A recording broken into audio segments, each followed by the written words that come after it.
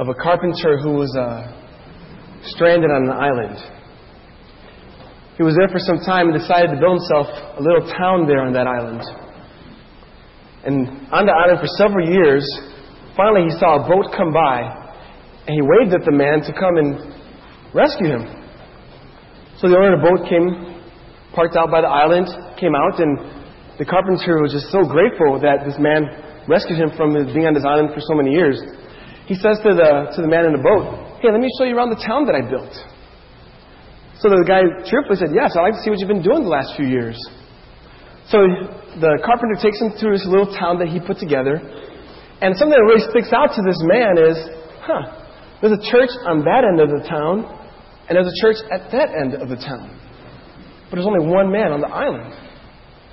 So he asked the man, he said, "This is a great town you've built, but I don't get it. Why are there two churches?" And the carpenter told him, he said, "Oh, that one over there? I got fed up with that one a year ago, and I left it and went to this one there." And this silly story tells us something about, I think, our own culture, to be honest. We live in a day when churches abound, and that's a great thing. The only difficulty is that in our culture, there's a prevalent consumeristic mindset that leads many people to think that it's okay to jump around from one church to another, to church hop and to church shop, as if they're going through an Avon catalog looking for the right thing that will tickle their ears. It's hard to put our finger exactly on what the issue is, but at the very essence of it, it's a failure to understand what the purpose of a church is, what its function is for. And in theological terms, it's a problem of ecclesiology. And that's the Greek word for church. Ecclesia in Spanish is iglesia. And by nature of the word, it's a gathering of people. Yet when we separate from churches, we go against what was the very thing it was created for, and we breed disunity. The unfortunate thing is that unity should be one of the, if not the highest priority of a church. We're going to look at Romans chapter 15 today, which addresses this issue. And my desire is that we would be a people here at Good News Bible Church who are unified, who are a people who are one. Now, I recognize there are many differences here, and we'll talk about that a little bit later. But at the end of the day, we've been called to be one. And not just Good News, but all churches that believe in Jesus Christ. We're to be one with them, because there's only one church, because there's only one head. The head is Christ. The very analogy of a body tells us that we're to be a unified body with Christ as our one head. Jesus prayed in John 17, His high priestly prayer, that the church, that the followers would be one, just as He and His Father are one. So I pray that would be true of us here. I pray that we would be like a symphony. As a kid, I despised field trips to the Chicago Symphony Orchestra. I just despised it. And as an adult, I can appreciate it. There's strings, there's brass instruments, there's a percussion and keyboard and woodwinds, and they all come together, different sounds, to make a harmonious, melodious sound that is pleasing to the ear. And as a church, we come with different gifts, different strengths, different weaknesses, different opinions, but we're all established on the truth of who God is. And when we are together as one, we can live symphonically with a voice that is melodious to God, singing His praise. And that's what Paul wants of the believers in Romans chapter 15. Would you turn your Bibles, if you haven't yet, to Romans 15? I'm going to read verses 1 through 7. And that's the text I'll be preaching from this morning. This is what God's Word says. We who are strong have an obligation to bear with the failings of the weak and not to please ourselves. Let each of us please his neighbor for his good, to build him up.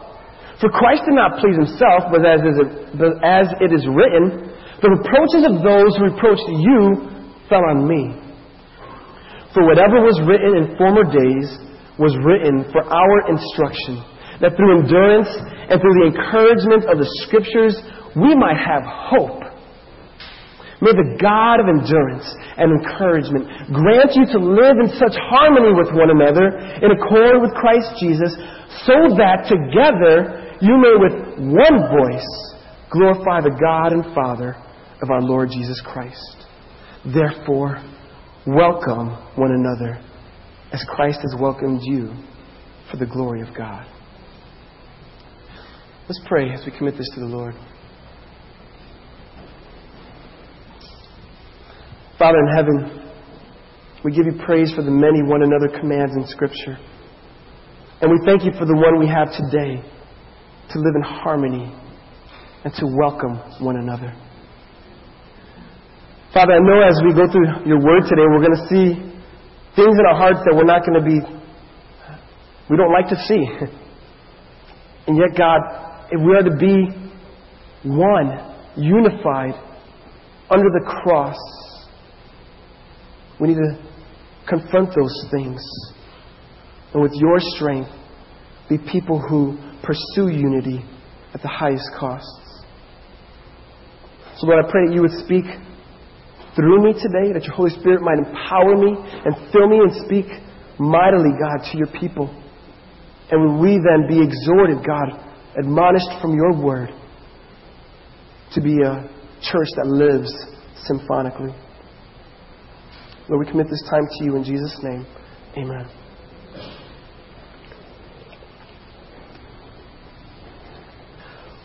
Well, Paul's well aware of the many challenges churches face. Romans 14, he addresses an issue that kind of carries over into chapter 15 that we'll be speaking from today. And the issue is this. There are people in the church who have different opinions. We're well aware of that. And in Paul's day, there was one particular thing that really stood out. He's writing to a church in the city of Rome, where Jews and Gentiles were worshiping the Lord together. But if you're a Jewish person, you're raised in a synagogue, and you came and trusted Jesus as your Lord and Savior, you're one who grew up never eating pork, for instance. Pigs were unclean. You didn't touch bacon or chuletas. You didn't do that. It was unclean. But when you became a Christian, that kind of carried over. You thought, I recognize that God says all things are clean, but I can't eat pork anymore. I just never did it. It's just, I can't do it. If you're a Gentile, grew up in a pagan Roman society, you had all the pig you wanted. And then when you came to Christ, you figured, there's nothing should change. We have freedom in Christ, so I can eat my pork. And now you have these two people worshiping together, these two classes of people. Those who ate and those who did not eat. So what happens when the Gentile invited a Jew over for dinner and he put ham on the plate? Or what happened when the Jewish person invited a Gentile over for dinner and had fish and vegetables? Did the Gentile person make fun of that individual?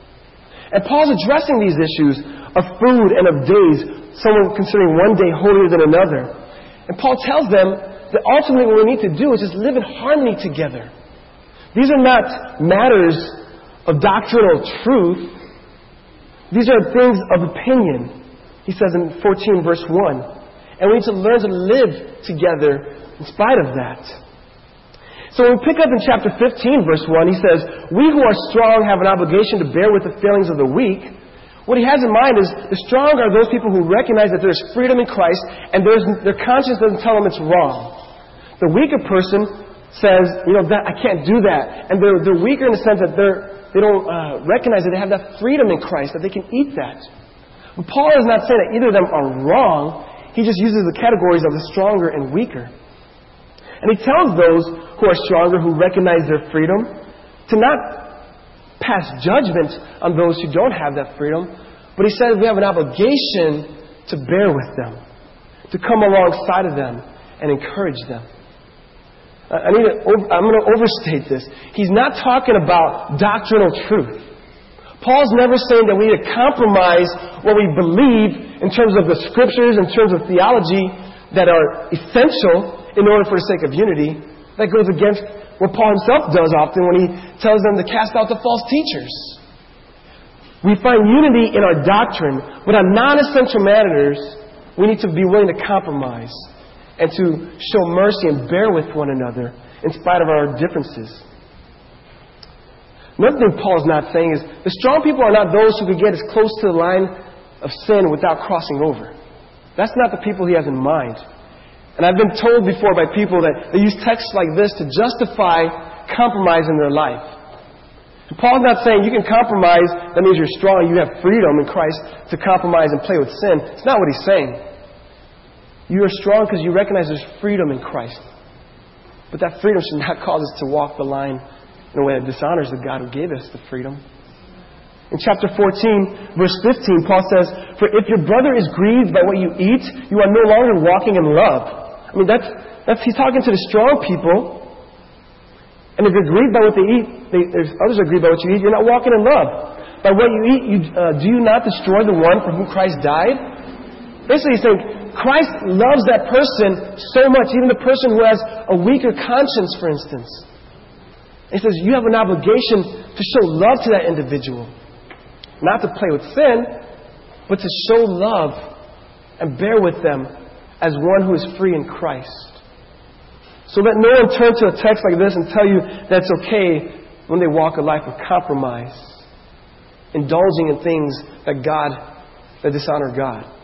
That's not what Paul's talking about. He's talking about unity within the freedom that Christ has given us as children of Him. He tells them, do not please yourself there in verse 1. That word was just as controversial then as it is today. You might have heard of the term narcissism. It comes from a Greek mythological character named Narcissus. He was one who walked by a pool one day and happened to see his reflection in the water. And what he saw, he happened to like. Wow, that individual is very attractive. So he kept staring and really became pleased with the person he saw there, not recognizing it was himself. And the longer he stood, the more he got consumed, until eventually it would consume him completely. And that's where we get our word narcissism from. From those who are so self-consumed, so self-aware and wanting always to please self. In our culture, that's a very, very prominent thing. We overeat to please ourselves. We over-purchase to please ourselves. We over-accumulate to please ourselves. And Paul says, do not please yourself. Our culture also has this idea of hedonism, where pleasure is the ultimate good. So if it feels good, do it, even at the expense of hurting others. And what Paul is saying is countercultural. It was then, it is today. Don't seek to please yourself. Look out for others. When I was in high school, I went to a camp called Kids Across America. And they had an award called the I'm Third Award. And I remember how important that award was. It was the highest award in the camp. And basically what it said was, the person who was awarded that award says that God is first in their life, others were second, and He placed Himself third. The interests of God took prominence in their minds, and then pleasing others were next before they even looked at themselves. And what Paul is saying, we need to have an I'm third mentality. Not to please ourselves, but to please our neighbor for his good, for building him up. Parents, we have an obligation to teach our children what it means to not be people who are self-indulging. And this is a challenge, especially because I think one of the greatest challenges for parents is to make an idol out of our children. So our world revolves around them. But what we don't recognize is that indirectly we're telling our child that the world revolves around them. And we're creating people who are selfish, self-centered, self-indulging, pleasing themselves over others. And we need to teach generosity, selflessness. If you have a bag of clothes you're going to hand down to somebody, pack that bag with your child and tell them what you're doing. Teach them generosity and giving. And all of us have an obligation to be that example to others. If we're going to be a unified church, live symphonically, harmoniously, we've got to deny ourselves for the sake of our brother and sister. And that's what Paul is telling the Roman believers here. And by application, he's telling us here at Good News Bible Church. We need to please our neighbor. Do you remember the question that was asked to Jesus? Well, who is my neighbor? One of the people of the law asked him. And what did Jesus do? Like he often did. He told a story. He said there was a man that was traveling down a road, and he was mugged by robbers. In Luke 11, this is a Jewish man who was mugged. And then a priest came along, didn't help him. Another leader of the law came, didn't help him. And then a Samaritan came, a despised individual. And he helped this Jewish man. He took him, he cared for him, he paid for his lodging. And then Jesus asks them, which one of them was a neighbor to that man in need? And of course they couldn't help but say, the one who cared for him. So when we ask ourselves, who's our neighbor? On the one hand, it's whoever's in need. And if we ask, who are we to be a neighbor to? It's to everyone. So Paul says to love, to care for our neighbors and to look out for his own good, not to have ulterior motives when you help someone. Let me help them out here because I know I'm going to have to ask them to help me another time. But to help, to give without holding back, regardless what reward you might receive in this life. But I do hear the cries of justice some of you might be feeling. What about the one who's offended you? What about the one who has hurt you deeply? How do I seek to please that person over myself? How do I look out for that person's good? How do I build that person up? And that's a real question. And I praise God because He gave me a very timely answer to that question. And it came in the form of a conversation this past week with a dear brother. He was sharing with me the angst in his heart because he had been offended by one who really wasn't repentant. And he would pray for this individual. And he'd find himself crying in tears for this person that he felt anger and frustration toward. And he says his flesh wanted to tell him, this person is not worthy of your tears.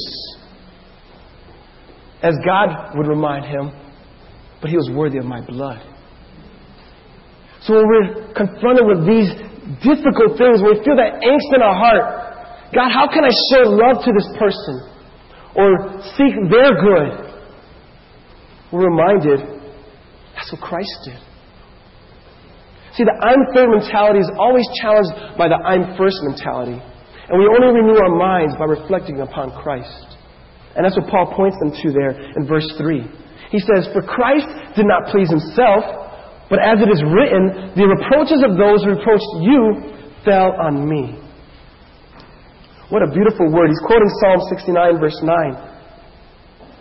The reproaches of those who reproached you fell on me. Jesus, innocent, sinless, received our guilt, our shame, our punishment. There is no greater example of one who turned aside his personal preferences for the benefit of another. And we're told to look at him as our example. He was our substitute on that cross. He bore the wrath of the Father that we could be at peace with God. That's selflessness at its finest. And that's who we are to be imitating. Now I'm certain that there are some here today who really don't know that aspect of God's love. Perhaps you only have a picture of a God of wrath who wants to condemn you and destroy you. When in reality, Jesus was that one who took your place, took the condemnation you deserved to give you life. And if you don't know that hope today, would you look at that text there in verse 3? And would you know that God loves you and that Jesus took your place as the greatest example of one who did not please himself to give you life and forgiveness if you believe in him. After our service today, we're going to have a time of prayer during our last song. If you want somebody to pray with you, take advantage of that time. Because Jesus took your place, He took our place to redeem us. And that's why we ought to look at Him as our great example. Paul tells them in verse 4, for whatever was written in former days, because he just quoted Psalm 69 verse 9, for whatever was written in former days was written for our instruction, that through endurance and through the encouragement of Scriptures we might have hope. He tells them to look to Jesus as our example and reminds them that in the Scriptures we find endurance and encouragement. I think what Paul is doing here, he's acknowledging that unity is not easy. Selflessness is not easy. But we need to look to Christ as our example, and we need to get in the Word to be encouraged and to endure in this pursuit of honoring God. And he says, there we find our hope for this life and for the eternity. Our hope in this life and for eternity. Cynthia told me that she was at a workshop this past week, and she heard a quote, and I'm going to use it. I think she put it on her Facebook this week. But someone told her in this workshop for Awana leaders that we are to put our face in the book before we go onto Facebook. Man, that's pretty good. And that's a good principle. To get yourself in the Word every day, even before you start going to all the distractions that bombard us. Because here we find our hope. Here we see Christ's example. Here we learn to endure. We are comforted, encouraged. We need to hold fast the Scriptures, and we're going to be a unified body who practices I'm third mentalities. Well, Paul goes on in verses 5 through 7 in a really fascinating way to stress unity. 7 times in these 3 verses, he uses words of unity. Follow with me as I read verses 5 through 7. He says, may the God of endurance and encouragement grant you to live in such harmony. That's one. You have an NASB says, same mind, have the same mind, or NIV says, a spirit of unity.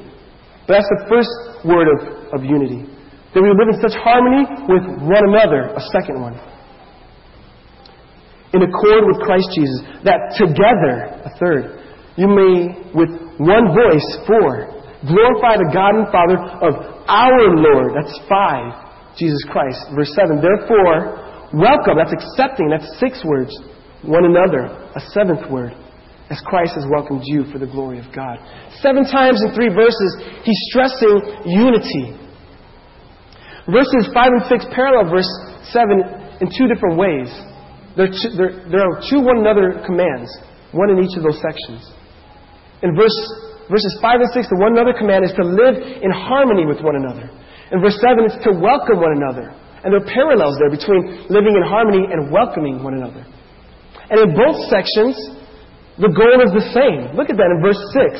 And then look at verse 7. Verse 6 says, with one voice, we might glorify the God and Father of our Lord Jesus Christ. And in verse 7, for the glory of God. Ultimately, the end, the goal, the purpose of unity in the body of Christ is that God might be glorified in us. So when disunity, discord, strife starts to divide us, it brings reproach upon the name of God. And we want to resist that and be unified, that God might be glorified in us here. Good News Bible Church, don't we want to glorify the Lord in the way that we operate with one another? We are created for that very purpose. We are a body, one head, one body. So let us function like that. Paul puts it in verse 5 in the form of a prayer. May the God of endurance, this is a prayer, may the God of endurance and encouragement grant you to live in such harmony. He's using his prayer in a way to kind of exhort them roundabout. It's not like the kid in youth group says, God, I'm glad I'm not like Bob who's sitting next to me. In a kind of roundabout way, trying to address a person. No, Paul's trying to use it to build them up. He's praying while exhorting them to live in harmony. Why pray? Why pray for unity? Let's just do it, right? Let's just lock arms and walk together and eat bread together. And, unity does not come naturally. And we need God's intervention if we're going to be people who are one. So that's why Paul prays. He says, God, help them be this. Because they can't without you. We need wisdom. When divisions do occur, how do we mend those things? How do we get to a place where we can see like-minded? We need to pray that God would grant us the wisdom for that. How do we deal with those who are disruptive and who are rebellious and who don't want to see unity? We need wisdom. And we need to pray. James 1 says, if any of you lacks wisdom, you should ask God, but not doubt. And Paul's asking God on their behalf, God, just give them wisdom. Let them be people who are in harmony with one another. Harmony. I was thinking about that word, and I think of choirs when I think of harmony. So I went on YouTube and decided to listen to Brooklyn Tabernacle Choir. And as I listened to them sing, I couldn't tell you how many voices are there. Couldn't tell you how many men or women. Couldn't tell you their socioeconomic backgrounds, their gifts, their height, their family background. I can't tell you anything. I can't even differentiate from one person to another, to be honest, because they're in harmony. But one thing I did notice is that all of them spoke with one voice. And their voice was to the praise of God. And that's what it's like when we operate together. Certainly when we sing, but even when we serve and go out and share the gospel and teach and disciple one another. To be of one voice as we do that. And that's what Paul's calling them to and telling us to be. With one accord in Christ Jesus. That's how Jesus looks, and that's how we are to follow in His steps. Let me read verses 5 through 7 one more time. May the God of endurance and encouragement grant you to live in such harmony with one another, in accord with Christ Jesus, that together you may with one voice glorify the God and Father of our Lord Jesus Christ. Therefore, welcome one another as Christ welcomed you for the glory of God. Unity is not an end in itself. Consider Genesis 11, the Tower of Babel. They were very unified in their project. But the goal was not to the glory of God. Companies want to have unity amongst their employees. Athletic teams amongst their team members. Schools want to have unity among the classmates. But the unity in the church is that God might be glorified in us. Now, we're no Brooklyn Tabernacle here at Good News. One thing I really was grateful for having an acoustic set today is I got to hear the voices a little bit better than normal. And as I mentioned last week, I'd like to just stop and listen and hearing us sing. And to think, if we could just walk in that same harmony, walk in that same manner for the main goal of glorifying God, what a joy and delight that would be. Now, I mentioned earlier in the sermon that we have clear differences within the body of Christ. I mean, they're clear ones. But there's got to be a unity in diversity. There's diversity in our differing opinions, but there's unity in the truth we ultimately stand on. There's diversity in our gifts, but there's unity in our aim for building up the body. There's diversity in our ages and gender, but there's unity in the fact that we're all children of God. There's diversity in our place of spiritual maturity, but there's unity in that we've all been redeemed by the blood. There's diversity in our color and in our languages, but there's unity in that we're all sing praises to the Lamb of God who was slain. There's diversity in that some are vegans, vegetarians, organic eaters, carnivores, meat eaters, but there's unity in this. We will all, who are children of God, sit with Christ and partake in the marriage supper of the Lamb. And we need to often look beyond our minor differences to the greater unity we have as those who have been purchased by the blood of Christ for the unity, for the ultimate goal of glorifying Him. Paul tells us that we have to welcome one another. It can also say accept one another. This is the same word used in Acts 18 when Priscilla and Aquila pull Apollos aside to show him the way of God more accurately. They receive him in. They don't get on him and ridicule him because he didn't have the full truth. But they pull him aside and say, let us build you up and seek your good here. And for the benefit of the church and for the glory of God. And that's what Paul wants us to be. People who welcome one another. But then he says, as Christ welcomed you. But think about it. How were you welcomed into the family of God? Think about it. Think about your own personal story. If you are a child of God, how are you welcomed? Spiritually speaking, you were naked and blind. You were an object of wrath. You were at enmity with God. Now, some of you came to Christ later in life. You might have a longer testimony behind you. Some of you came to Christ earlier in life. But at the very core, we are all separated from God. So how did Christ accept us? As we were. As we were, on no basis of our own, but simply on grace and mercy. And we need to be reminded that that's how we got to accept one another. We've got to accept one another as we've been accepted. Can you imagine if God judged us by the way we often judge one another? It'd be a frightening thing. So my prayer for us here, good news, is that we would look at the words of Paul here in Romans 15, and then we can say, I want this to be us. I want us to be harmonious, to live in harmony with one another, to welcome one another, in spite of our differences, in spite of the ways we let one another down, to offer forgiveness, as Pastor Ralph opened this series talking about. And that the love of Christ might supersede all of our differences. Those that are non-essential. So, dear people of God, when we go forth, unified as one, practicing the one another's, so that Christ might be glorified in us, to the praise of His glory. Would you bow with me in prayer?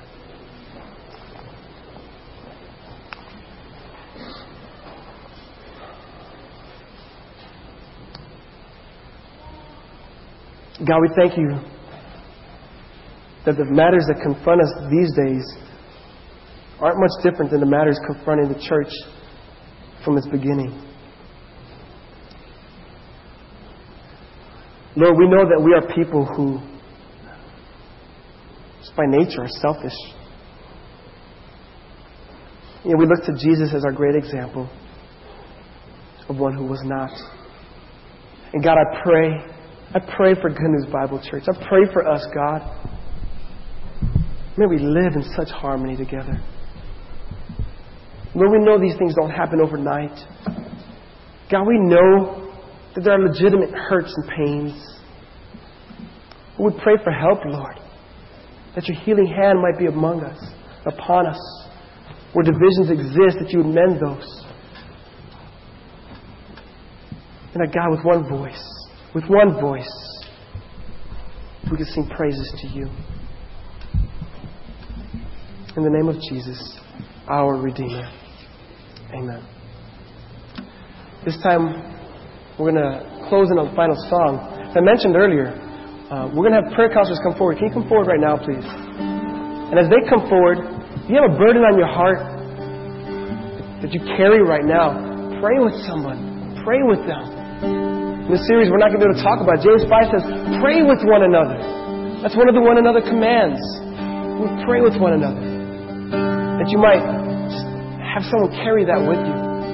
If you don't know Jesus today, there is no greater life than life in Him. There's no greater life than life in Him. And I praise God that we don't have to say that tongue-in-cheek.